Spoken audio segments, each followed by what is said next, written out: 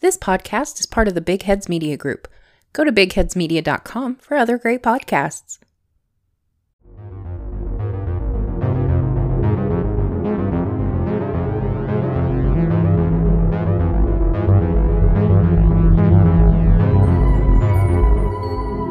You're listening to Coffin Cast.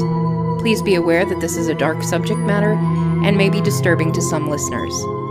Listener discretion is advised.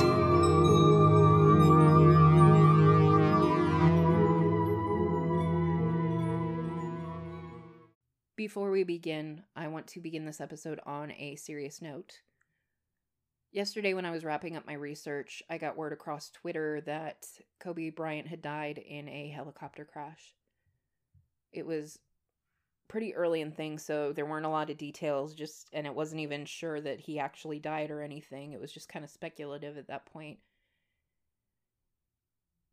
And it shocked me, of course. It shocked everybody. Even people that weren't sports fans were like, oh my God, because Kobe Bryant, I think it's safe to say he was famous outside of basketball. He was a phenom. He surpassed, just being a sports star. He was a star. And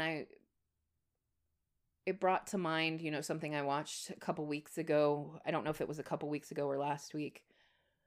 A video with Kobe and Gianna at a Brooklyn basketball game. And just how happy they looked and how much she loved him and how much he loved her. And you could see a very special connection between the two of them. They weren't just father and daughter. They were buddies. And that was before any of this happened. And then you find out that Gianna went with him. As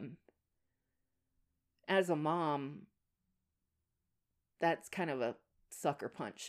My son's 13, almost 13. And I cannot imagine what Vanessa's going through right now with this. She lost her husband, who she was with since she was 17. She lost her daughter. And I don't mean to paint Kobe Bryant as this perfect saint, because we all know his history. But I like to think that having 4 daughters changed him for the better. And when you know better, you do better. And I like to think he turned his life around and fixed himself. But I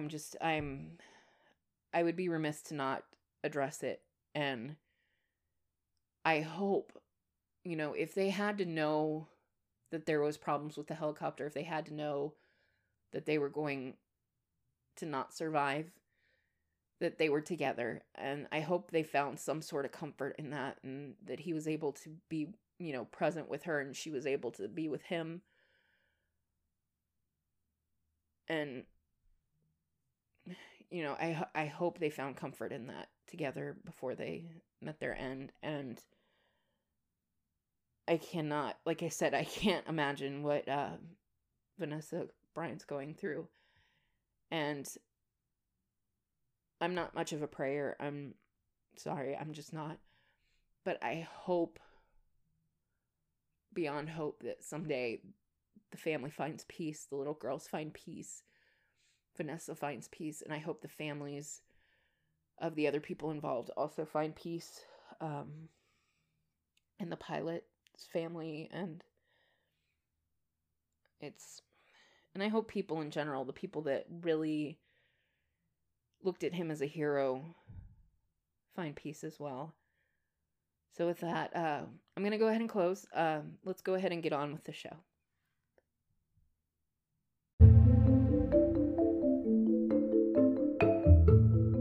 Welcome to Coffin Cast, episode 30. My name is Kristen. Hi, everybody. We're on the season 1 finale. When a season break happens, typically it'll be about 3 months, and then they'll come back and everything. I'm only taking a month at the most. I just need to get some things done. I need to get my health in order, because I've been dealing with something the past couple weeks. I don't know what's going on, but I have not been feeling well. So I need to get that in order. I need to get my sleep in order. And I'm going to be doing some writing, some preemptive writing for future episodes of Coffin Cast.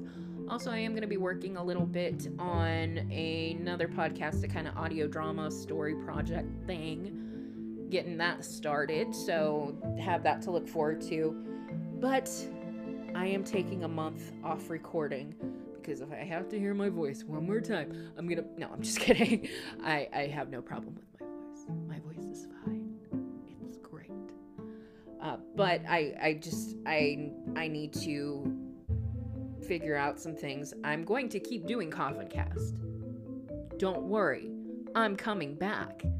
But I just need to get some time management skills down because episodes are happening late and I don't want that. You don't want that.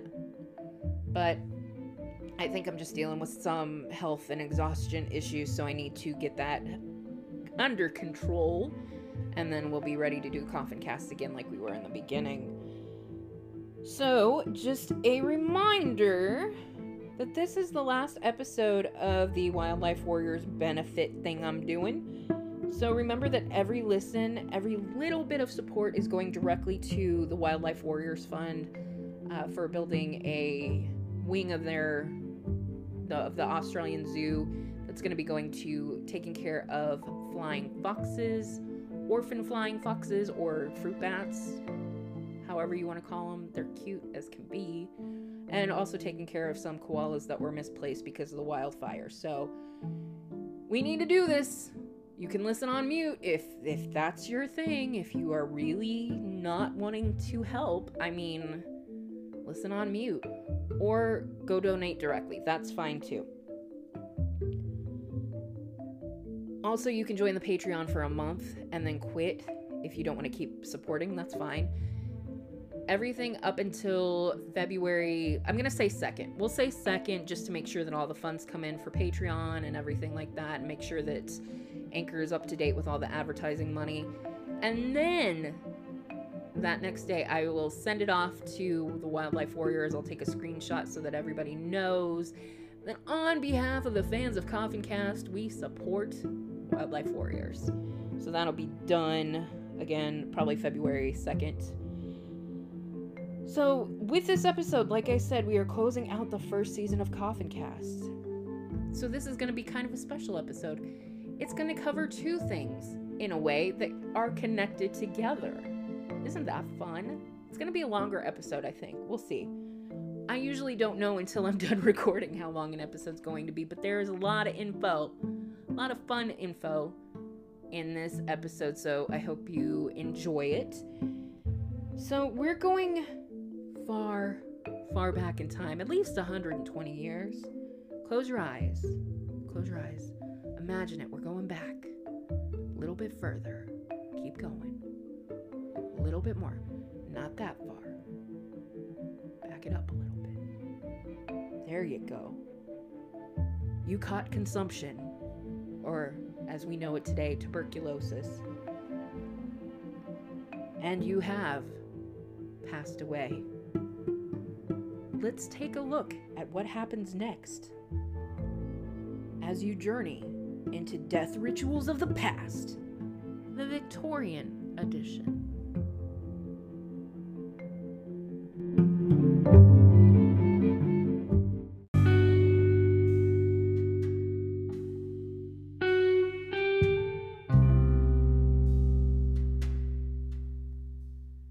As with modern-day weddings, wearing white, etc., mourning practices seem to be all traced back to one person. That would be Queen Victoria.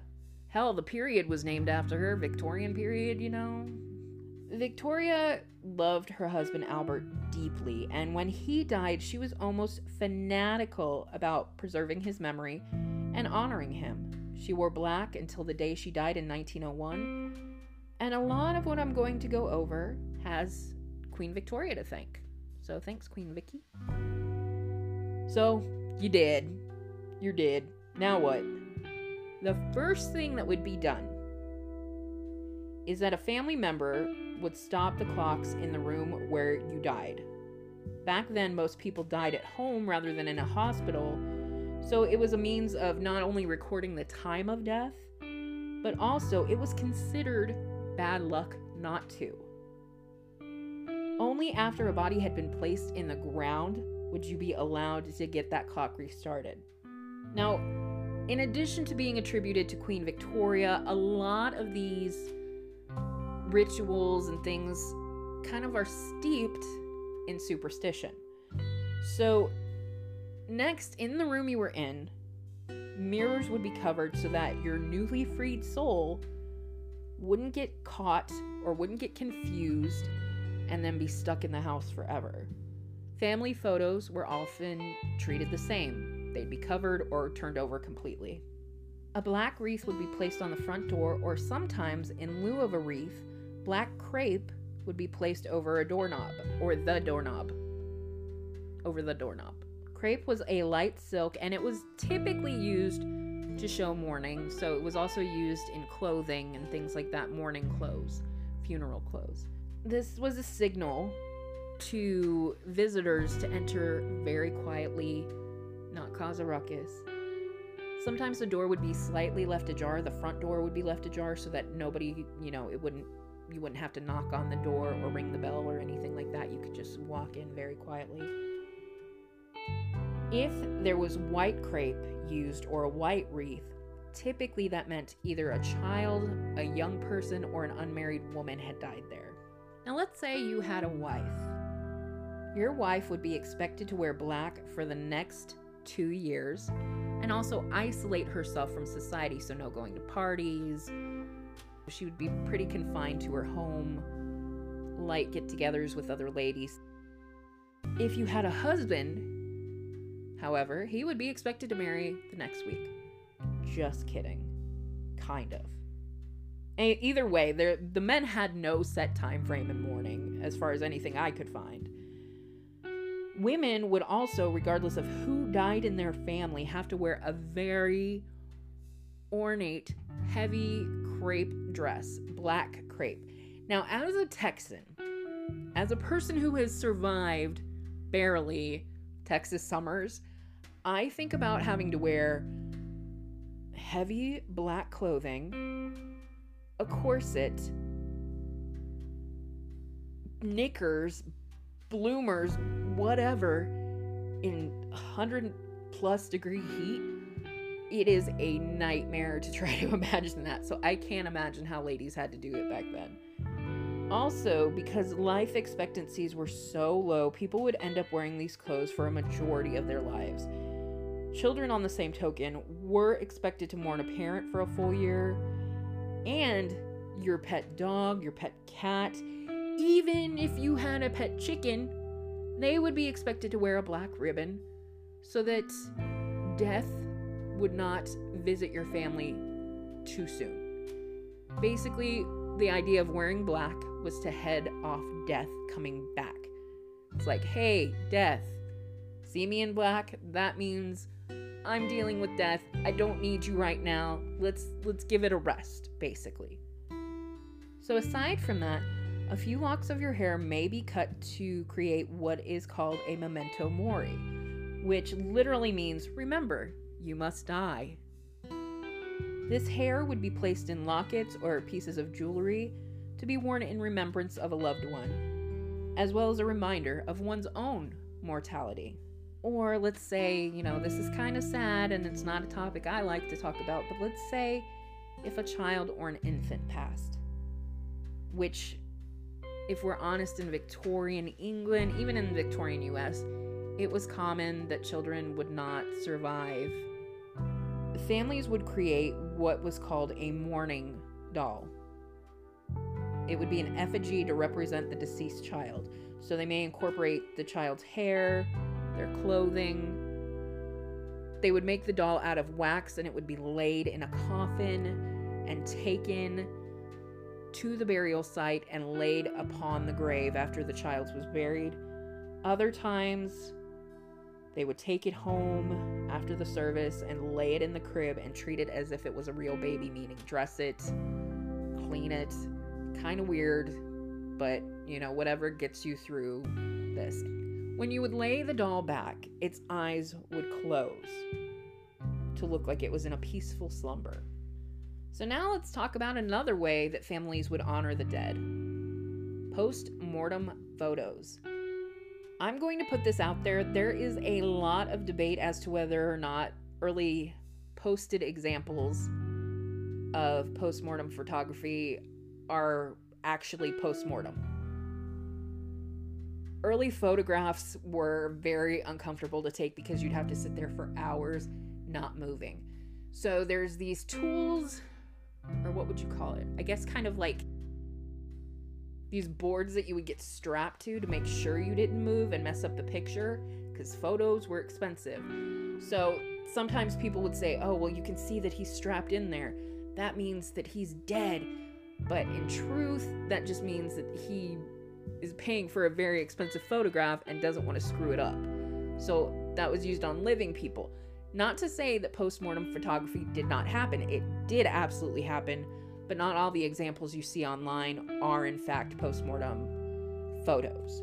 But post-mortem photography did happen. Mainly because photos were expensive at the time, and sometimes post-mortem photos would be the only photo of a subject someone would have. In other words, better to have a photo of a dead loved one than none at all.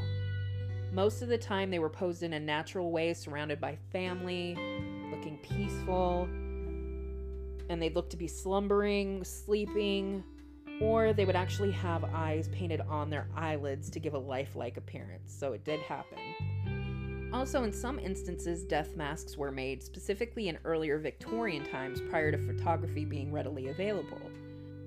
We touched on this a little bit in the Madame Tussauds episode because that's primarily how she got her start. Mostly these were masks made of plaster or wax. And just an aside, I'm going to give you a little fun tidbit here. One of the most famous death masks of all time is still in use today. Death masks were used in forensics if an unidentified body was discovered.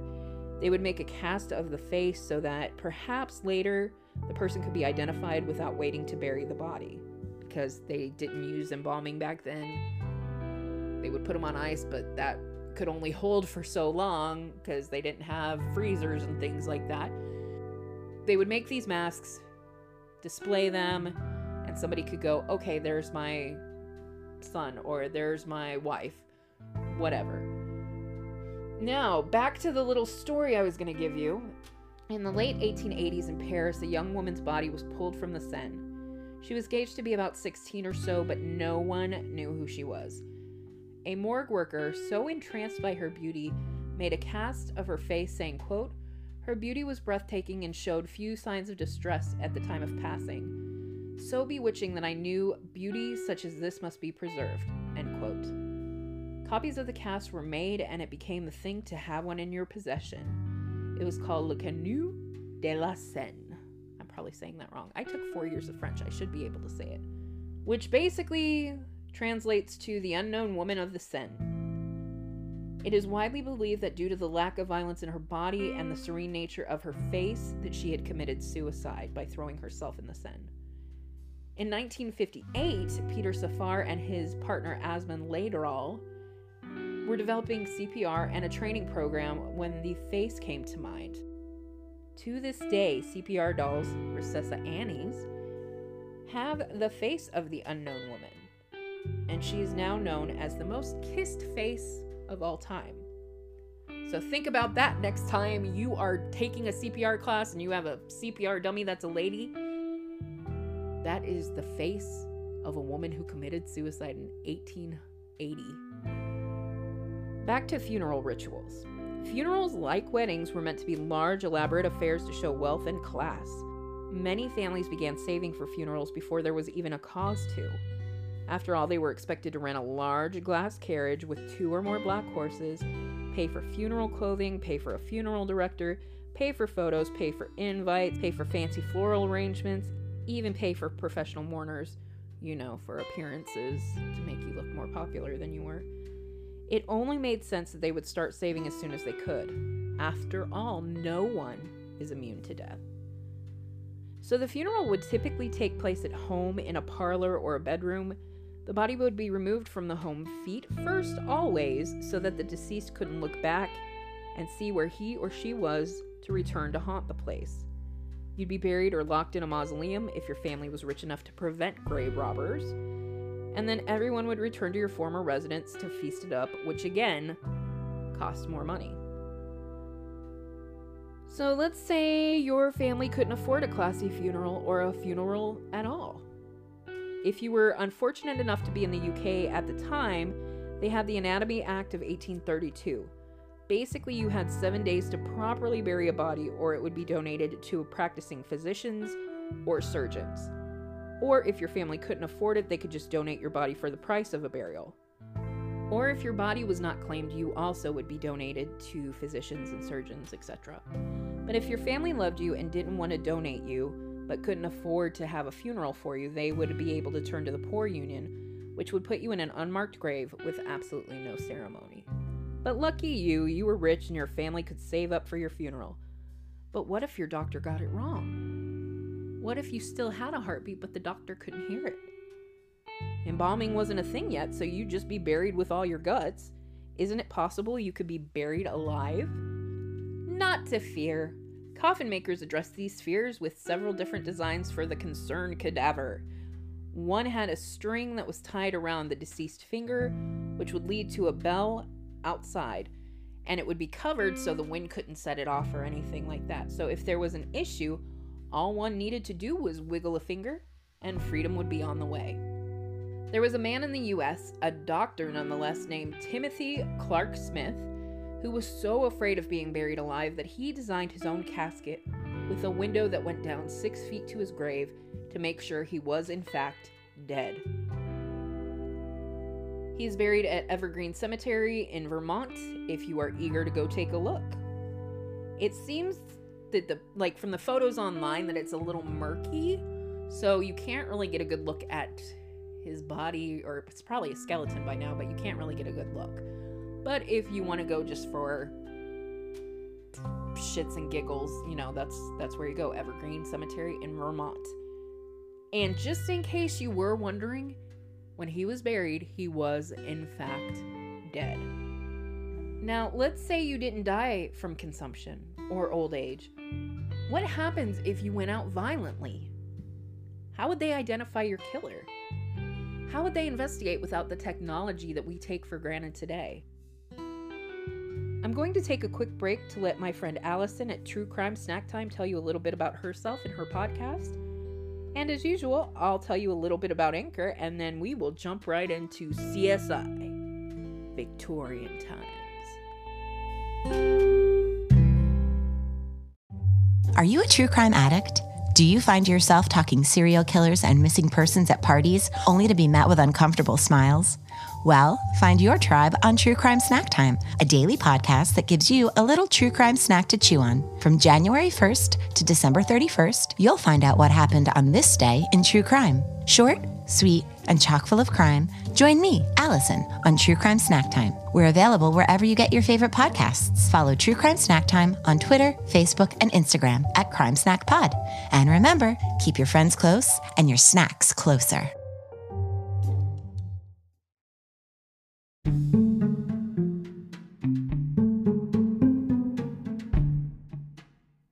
You have passed. After a long illness where your wife tirelessly stayed by your bedside, making sure you had enough food and fluids, trying in vain to nurse you back to health. Only the food and fluids were laced with arsenic. You had no chance. I guess you could say you were a pain in her arsenic.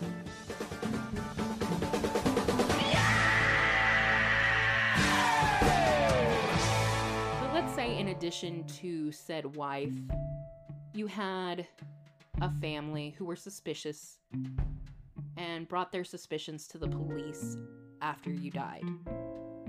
How would they know? How would they investigate this without some of the technology that we have available to us today? They had a couple avenues that may provide the clues they need before your beloved missus ran off with her new victim and your inheritance. First, they may have an autopsy performed. Prior to 1836, autopsies were not really used very often. Reason being, people were afraid of cutting open dead bodies because A, They thought decomposition meant disease and bacteria that could get into them and therefore kill them. And B, because cutting open a dead body is bad luck. Duh. Medical examiners would use body temp, rigor mortis to establish a time of death. Also in 1836, the Marsh test was developed, which could detect arsenic in human tissue. The first time it was really put to the test was in 1840s France when a foundry owner, Charles Lafarge, died under mysterious circumstances. It was widely believed that his wife, Marie, poisoned him with arsenic. This was the very first time the test and toxicology at large was put on trial, so to speak.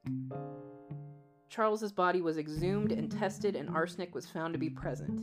She was sentenced to life in prison.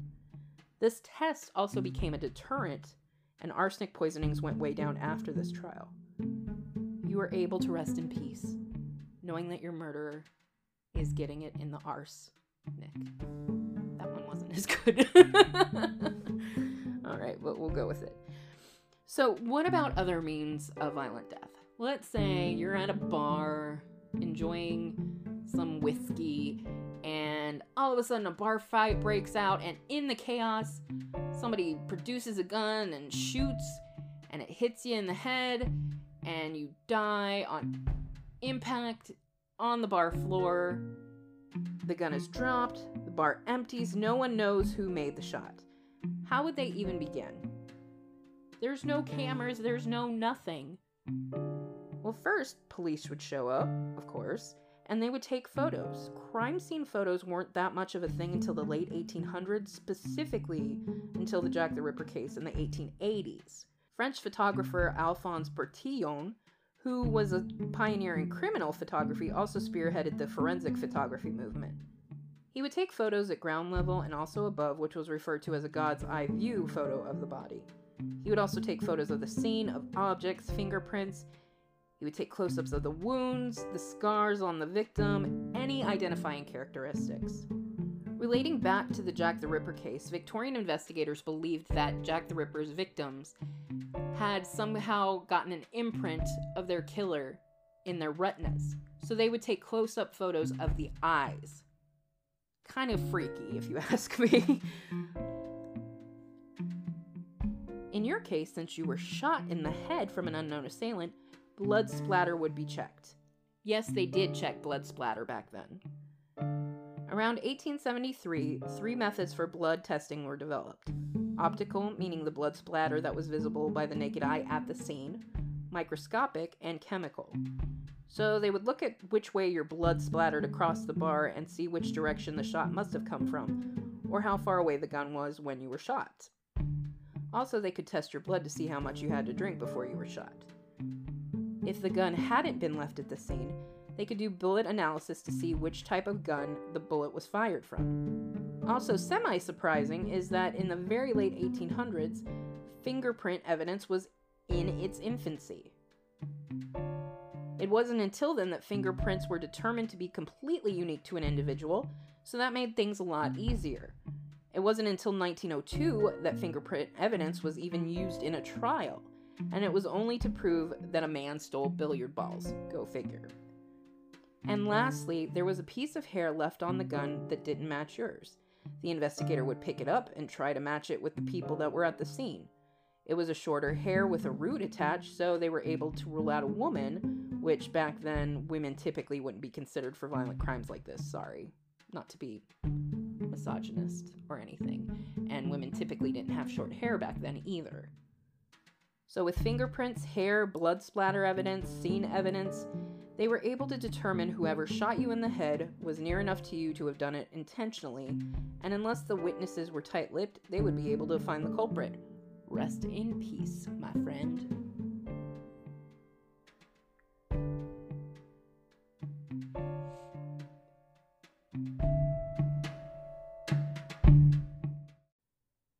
And that's the end of Season 1 of Coffin Cast. Just a reminder, I am running the Wildlife Warriors charity drive until February 2nd. Every listen, every Patreon dollar goes directly to Wildlife Warriors. I'll wait until probably the 2nd or 3rd to do the actual donation, and I will screenshot it so that way you can be assured that your money is going to where it's supposed to. As of Monday, we are at $35, and I am personally rounding it up to $40. I would love for us to make at least $50 if we can, but I'll be happy with $40. I'd be happy with even more, but I mean, just listen, mute it and listen. I don't even care. Let's save some fruit bats and koalas. They need us. Also, a very special thank you to my newest patron, David Owens. Thank you so much for joining the Coffan tier. I really appreciate you being a part of it. Thank you. From the bottom of my heart, you're awesome. There are tiers as low as $1. And like I said, if you want to just join for this month and have that money go directly to the Wildlife Warriors Fund, you can do that. You can just do 1 month and then delete it. Just make sure you do it before January 31st because it will not be charged until the first of the month because that's how Patreon works. So just be aware.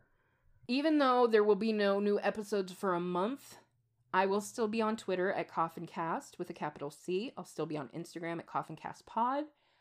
I will also be on Facebook. You can find me anywhere. You can email me at coffincast@gmail.com. I'm going to be around. I'm not going anywhere. I'm still going to be working on episodes. I'm still going to be around. I'm just going to take a deadline off for a little while.